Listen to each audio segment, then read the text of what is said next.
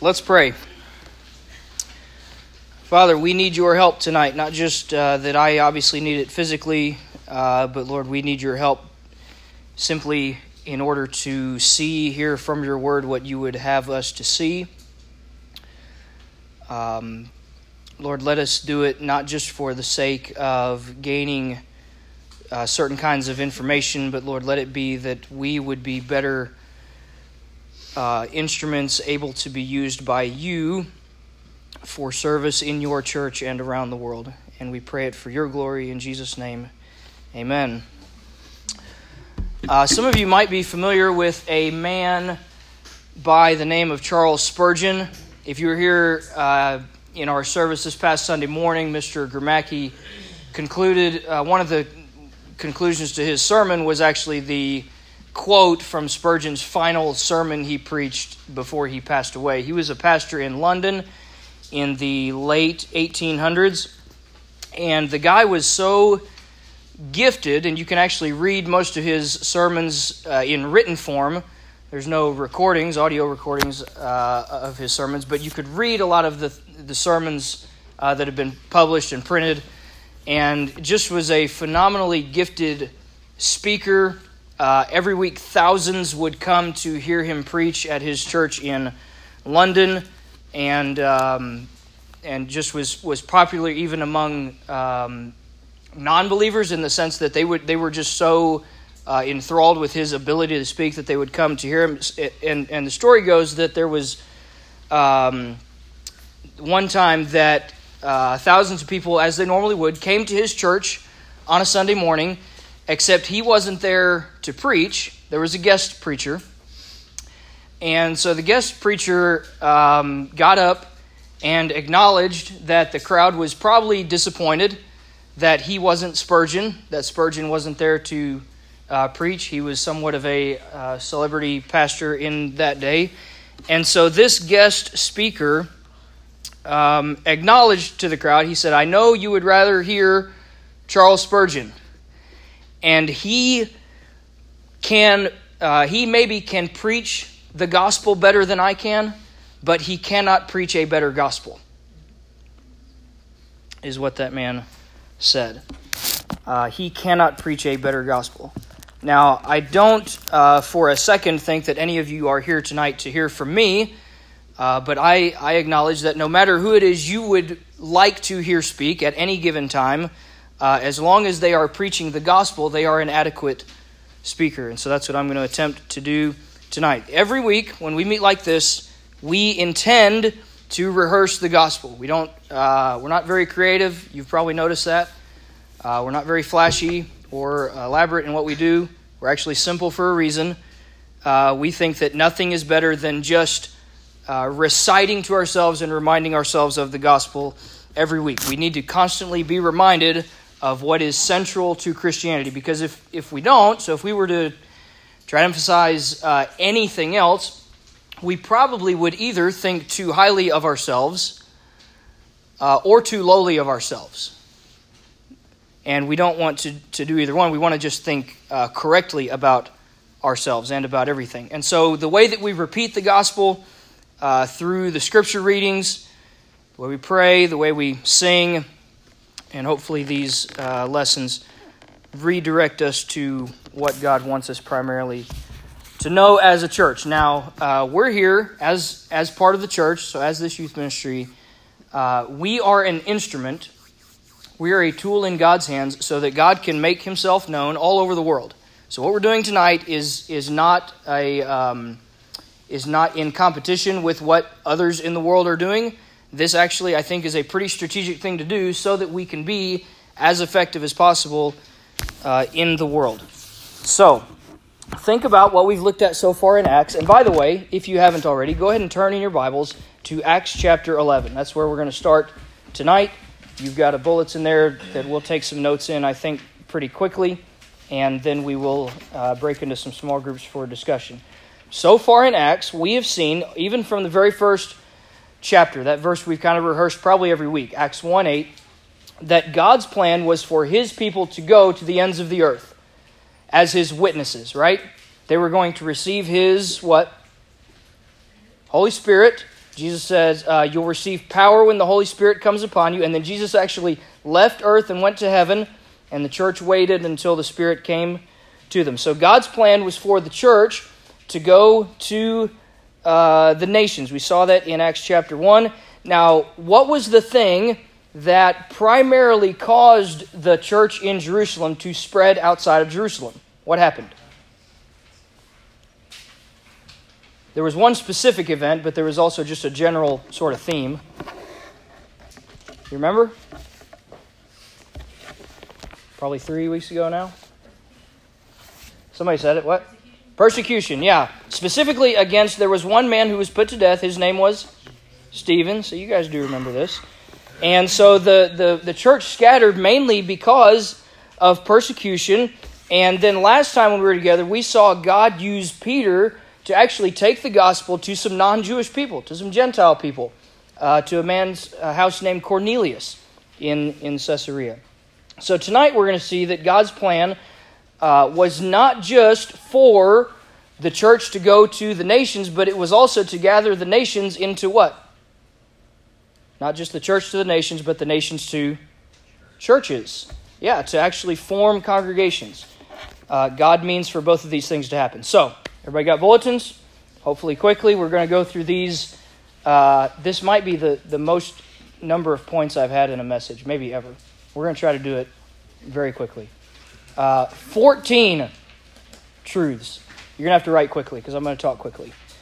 14 truths to show that God's church is His primary tool for the gospel to go to the ends of the earth. All right? Just gonna name some truths. They're going to seem obvious. That's okay. 3 of them come in the very first verse. So I'm going to read chapter 11, verse 1. Follow along with me. Now the apostles and the brothers who were throughout Judea heard that the Gentiles had also received the word of God. They had also received the word of God. All right? 3 truths that I think we can get out of even just this one verse. Number 1, God has given His word. I'll give you the first 3 and then we'll talk about them. Number 1, God has given His word. Number 2, the word of God is preached. The word of God is preached. And number 3, some people receive the word when it is preached. So God has given His word. The word of God is preached. Some people receive the word. All right, the verse says that the apostles and brothers throughout Judea heard that the Gentiles had received the word of God. Remember what we said about the Gentiles? Who are the Gentiles? Anybody, that's right, anybody who's not a Jew. All non-Jewish peoples everywhere in the world. So Gentile people, starting in Cornelius' house in Caesarea, had received the word. This would have been surprising for the Jews, for them to hear that non-Jewish people would receive the message from a Jewish Messiah about salvation, from Jesus Himself, the Savior, the King of the Jews. The word is preached, the word is received. It's received because it's preached, but it can only be preached because God gives it. So I want to make this clear even from the beginning. This is especially why I think that most of what we do is relatively uncreative, because I think it's much more effective for us to rehearse and repeat what God has given us in His Word. We don't have to try to make things up. We don't have to try to be flashy. God has given us His Word, and when it is preached, there are some people who receive it. Here's the 4th truth, and we'll cover more than one verse with this one.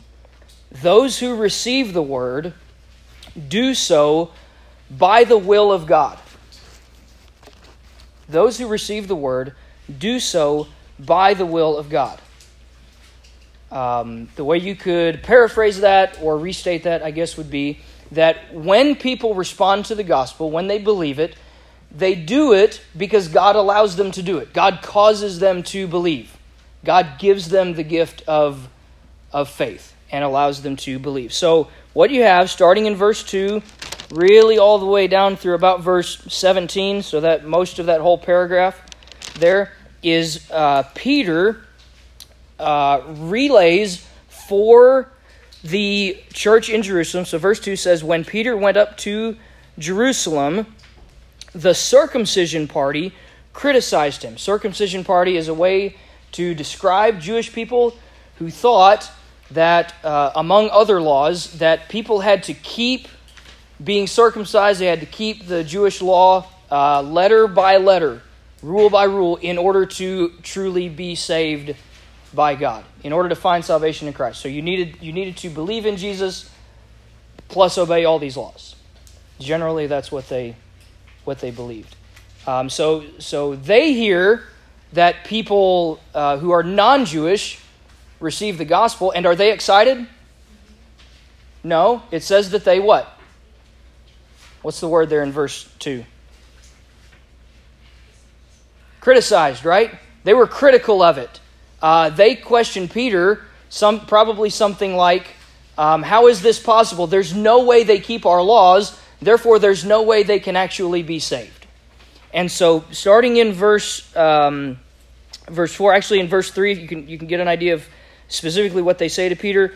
You went to uncircumcised men and you ate with them, because the reason they would point that out is because it would be considered unclean for Peter, who was a Jew, to even sit down at a meal with somebody who was not a Jew, much less that they could actually be rescued from their sins apart from being circumcised. So verse 4, Peter began and explained it to them in order. So there in verse 5, you see the quote, and the quote goes all the way down through verse 17. And Peter is just telling the same story that we looked at from Acts chapter 10 a couple of weeks ago. And Peter's like, look, I had this dream. God showed me that there are foods that are unclean, that have been called unclean, but now we are not to call them unclean. They are clean. And so God's, just like a couple weeks ago we talked about this, God's purpose in showing that. If God says it's acceptable, then it's no longer not acceptable. And the illustration then for Peter was, these people who you've previously thought of as unclean, they're no longer unclean. Go to them with the gospel, and I will accept them and make them clean and save them. So Peter recounts all that about how he went, how he was in Joppa, how he got sent to Caesarea to Cornelius' house. If you look at verse 15, skip all the way down to verse 15. He tells them that as I began to speak, the Holy Spirit fell on them, just as on us at the beginning. And I remembered the word of the Lord, how he said, John baptized with water, but you will be baptized with the Holy Spirit.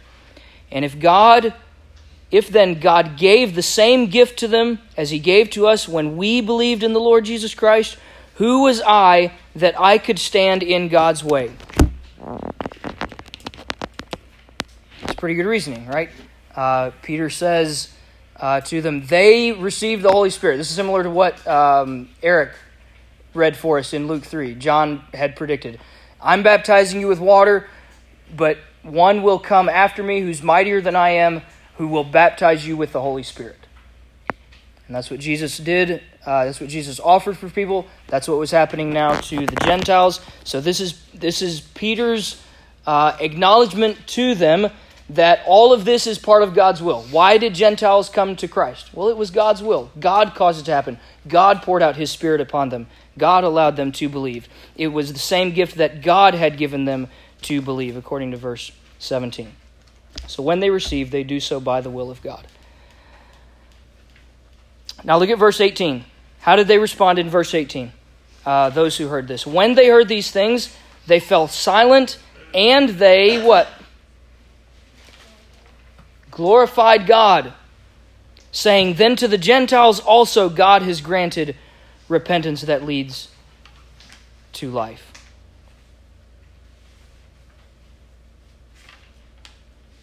God has granted it. But this time there's some who are no longer critical. They're glad, right? They glorified. So next point, number 5. When the word is received, some criticize, but others are glad. Some criticize and others are glad. If you look down to look at verse 23 very quickly. Talking about Barnabas, when he came and saw the grace of God, that is, that God was gracious to receive Gentile people, he was what? Verse 23, he saw the grace of God and he was glad, and he exhorted them to remain faithful to the Lord. So, I think this is an important question for us. When you hear, or if you hear, we'll assume when you hear that God is at work in someone else's life, are you critical of it, or does it make you glad? Do you question it like, that there's no way God could be at work in that person's life? Or do you rejoice that God might actually be at work in someone's life who seems like they were far from Him? So think about how we respond when we hear that people are receiving God's Word. And let's be glad when it happens. Number 6. Those who receive the Word are gathered into churches. Those who receive the Word are gathered into churches. Verse 19. Now those who were scattered because of what? The persecution. You can read it back to me. The persecution that arose over Stephen. So we mentioned that's how the church spread. They traveled as far as Phoenicia, Cyprus, Antioch, speaking the word to no one except Jews. So to the Jew first, right? And then verse 20. But there were some of them, men of Cyprus and Cyrene, who on coming to Antioch spoke to the Hellenists, to the Greeks, to the non-Jews, to the Gentiles. And to them also they were preaching the Lord Jesus. And verse 21 says that the hand of the Lord was with them, and a great number who believed turned to the Lord. So again, now you have both Jews and Gentiles believing and turning to the Lord. In verse 22, here's what happened. The report of this came to the ears of the church in Jerusalem. So they sent Barnabas to Antioch, where all this was taking place. And when Barnabas came, he saw the grace of God. He was glad. He was not critical. He exhorted them all to remain faithful to the Lord with a steadfast purpose. So they had turned, they believed. Now he's saying, stay faithful. Why? Verse 24, he was a good man, full of the Holy Spirit and faith, and a great many people were added to the Lord. Again, God is bringing people to himself. Verse 25, so Barnabas went to Tarsus to look for Saul. Remember Saul? We saw him a couple of weeks ago. Saul of Tarsus, who previously had led the persecution against the Christians, but then was converted. Barnabas brings him, look at verse 26. When he had found him, he brought him to Antioch, and for a whole year they met with the church and taught a great many people. For a whole year. So what are Paul and Barnabas doing for these believers? Saul and Barnabas, what are they doing for these believers in Antioch? They're bringing them into churches, and they're mainly doing what for the people in the church? Verse 26. For a whole year they met with them and taught them. Right? So that would be our way of saying they did church together.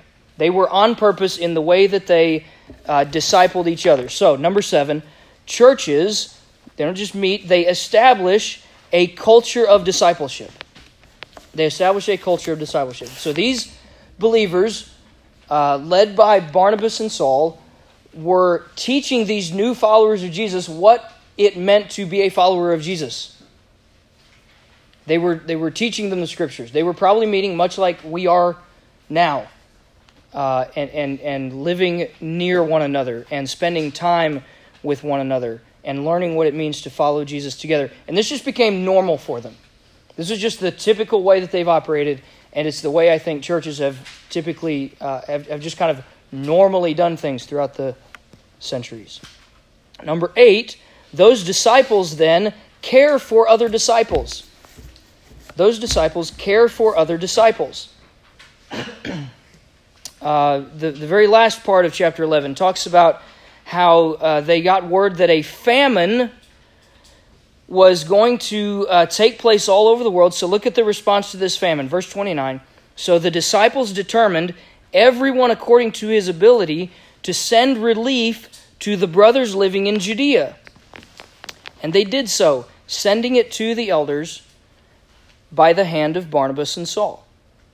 Okay, so again, think about how normal this would be even in a setting like ours. We recognize that somewhere in the world there are brothers and sisters who have need. So we take up a collection for them, and we send it to them. Have you heard of that happening? Like even, we've done that as a congregation, right? This is our way of learning to care for one another the way Jesus also cares for us. So disciples care for other disciples. Number 9, ninth truth. The preaching of the word invites persecution. Invites persecution. So we've already seen how through Stephen, some persecution had already begun. And the church was scattered because of persecution. Well, look at what happens at the beginning of chapter 12, verse 1. About that time, Herod the king laid violent hands on some who belonged to the church. He killed James, the brother of John, with the sword. And when he saw that it pleased the Jews, he proceeded to arrest Peter also. Do you remember back earlier in Acts when Peter and James and John and others were told that if you'll just keep silent about Jesus, we'll leave you alone? Remember that? They continued to speak about Jesus, and now here we are in chapter 12, and James is paying the price for it. He's laying down his life because of it as a result. When the word was preached and when it bore fruit, people opposed that. And especially in Acts, we see that it invited persecution. Now, for us, if we honestly look at our situation, most of the time our persecution doesn't really come from people who want to harm us for preaching the gospel. It actually just comes from the world wanting to make us like them. So in other words, it comes in the form of temptation and sin. We're more tempted to stop preaching the word, not because people are out to harm us, but because the world seems so much more attractive. Like sin seems so much more appealing. But these guys actually dealt with opposition. So how did they respond? Look at verse 5. Peter was kept in prison, but what happened? Earnest prayer for him was made to God by the church. So number 10, the church responds to persecution with prayer. With prayer. For the sake of time, I won't read all of this next section. I'll see if I can summarize it though. As Peter is in prison and the church is praying for them, number 11, God responds to the prayers of his people. God responds to the prayers of his people. And the way that he does it is he sent, in Peter's case, an angel to the prison.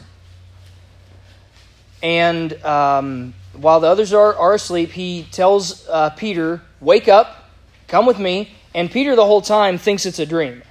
He thinks he's just seeing things. But he is able to leave the prison. Nobody finds out about it. He shows up at the house where the church has gathered to pray for him. And he knocks on the door. And people are praying in the house. And there's a girl who comes to the door. And she says to them, hey, Peter's here. And the people inside are like, that's ridiculous. He's in prison. That's why we're praying. And so he's like just kind of left at the door. And they have to actually, she has to go back and say, no, it really is him. They recognize his voice, and they let him in, and he is able to tell them how he was let out of prison. Now, if we're honest, again, we would probably say that God doesn't always respond to our prayers as extravagantly as that, right? Or at least maybe not as the way that we would think of as extravagant. But does God always respond to prayer? I think in a way he does. It probably would be too far to say that God does things only because people pray, but it also would be rare to think that God does something when people don't pray. In other words, the prayers of his people are often used as an instrument for God's accomplishing certain things. God can do what he wants, but oftentimes he sees fit to act as we pray. Both are part of his will. So God responds to the prayers of his people. Number 12, the last three very quickly. Number 12, God does not share his glory. God does not share his glory. Look at verse 21. All this has happened as Herod is trying to exalt himself and to put down the church. Verse 21, on an appointed day, Herod put on his royal robes, took his seat on the throne, and delivered an oration to them. In other words, he gave a speech. And verse 22, the people were shouting, the voice of a God and not of a man. They're exalting Herod. And because they are attributing to him praise that only belongs to God, verse 23 says that immediately an angel of the Lord struck Herod down because he did not give God the glory. And he was eaten by worms and breathed his last. God, this goes along with what we read in Isaiah 42, right? God says, my glory I give to no other. God does not share his glory. He gets the glory for the way he answers prayer, for the way his word is preached. He gets all the glory. Last two things quickly. Number 13, God increases and multiplies his word. Verse 24, in spite of Herod and the others who opposed it, the word of God increased and multiplied. And verse 25, Barnabas and Saul returned from Jerusalem when they had completed their service, bringing with them John, whose other name was Mark. I think that's an interesting phrase, when they had completed their service. Their lives weren't over. The work of God in the world wasn't over. But Barnabas and Saul's time at this church had come to an end. They had fulfilled their obligations there. So number 14, God sees his work through to the end. To the end. Now, as we're going to see, there was a lot more that Barnabas and Saul had to do. We'll survey a lot of that as we get into some of these later chapters in Acts. But here's the one thing that I think can be very assuring for us, is that however long or short our ministry, our lives are in a given place, or maybe even just in our lives, God is the one who ultimately works all the way to the end. He works past all of our lives. Your work and my work will one day come to an end, but God's work only comes to an end when he sees it all the way through. It will be completely accomplished. And when the end comes, that's when we can look back and see everything God did was right. Everything he ordained was right. And the end is great because we will be with him. That's what he offers to us. Would you pray with me?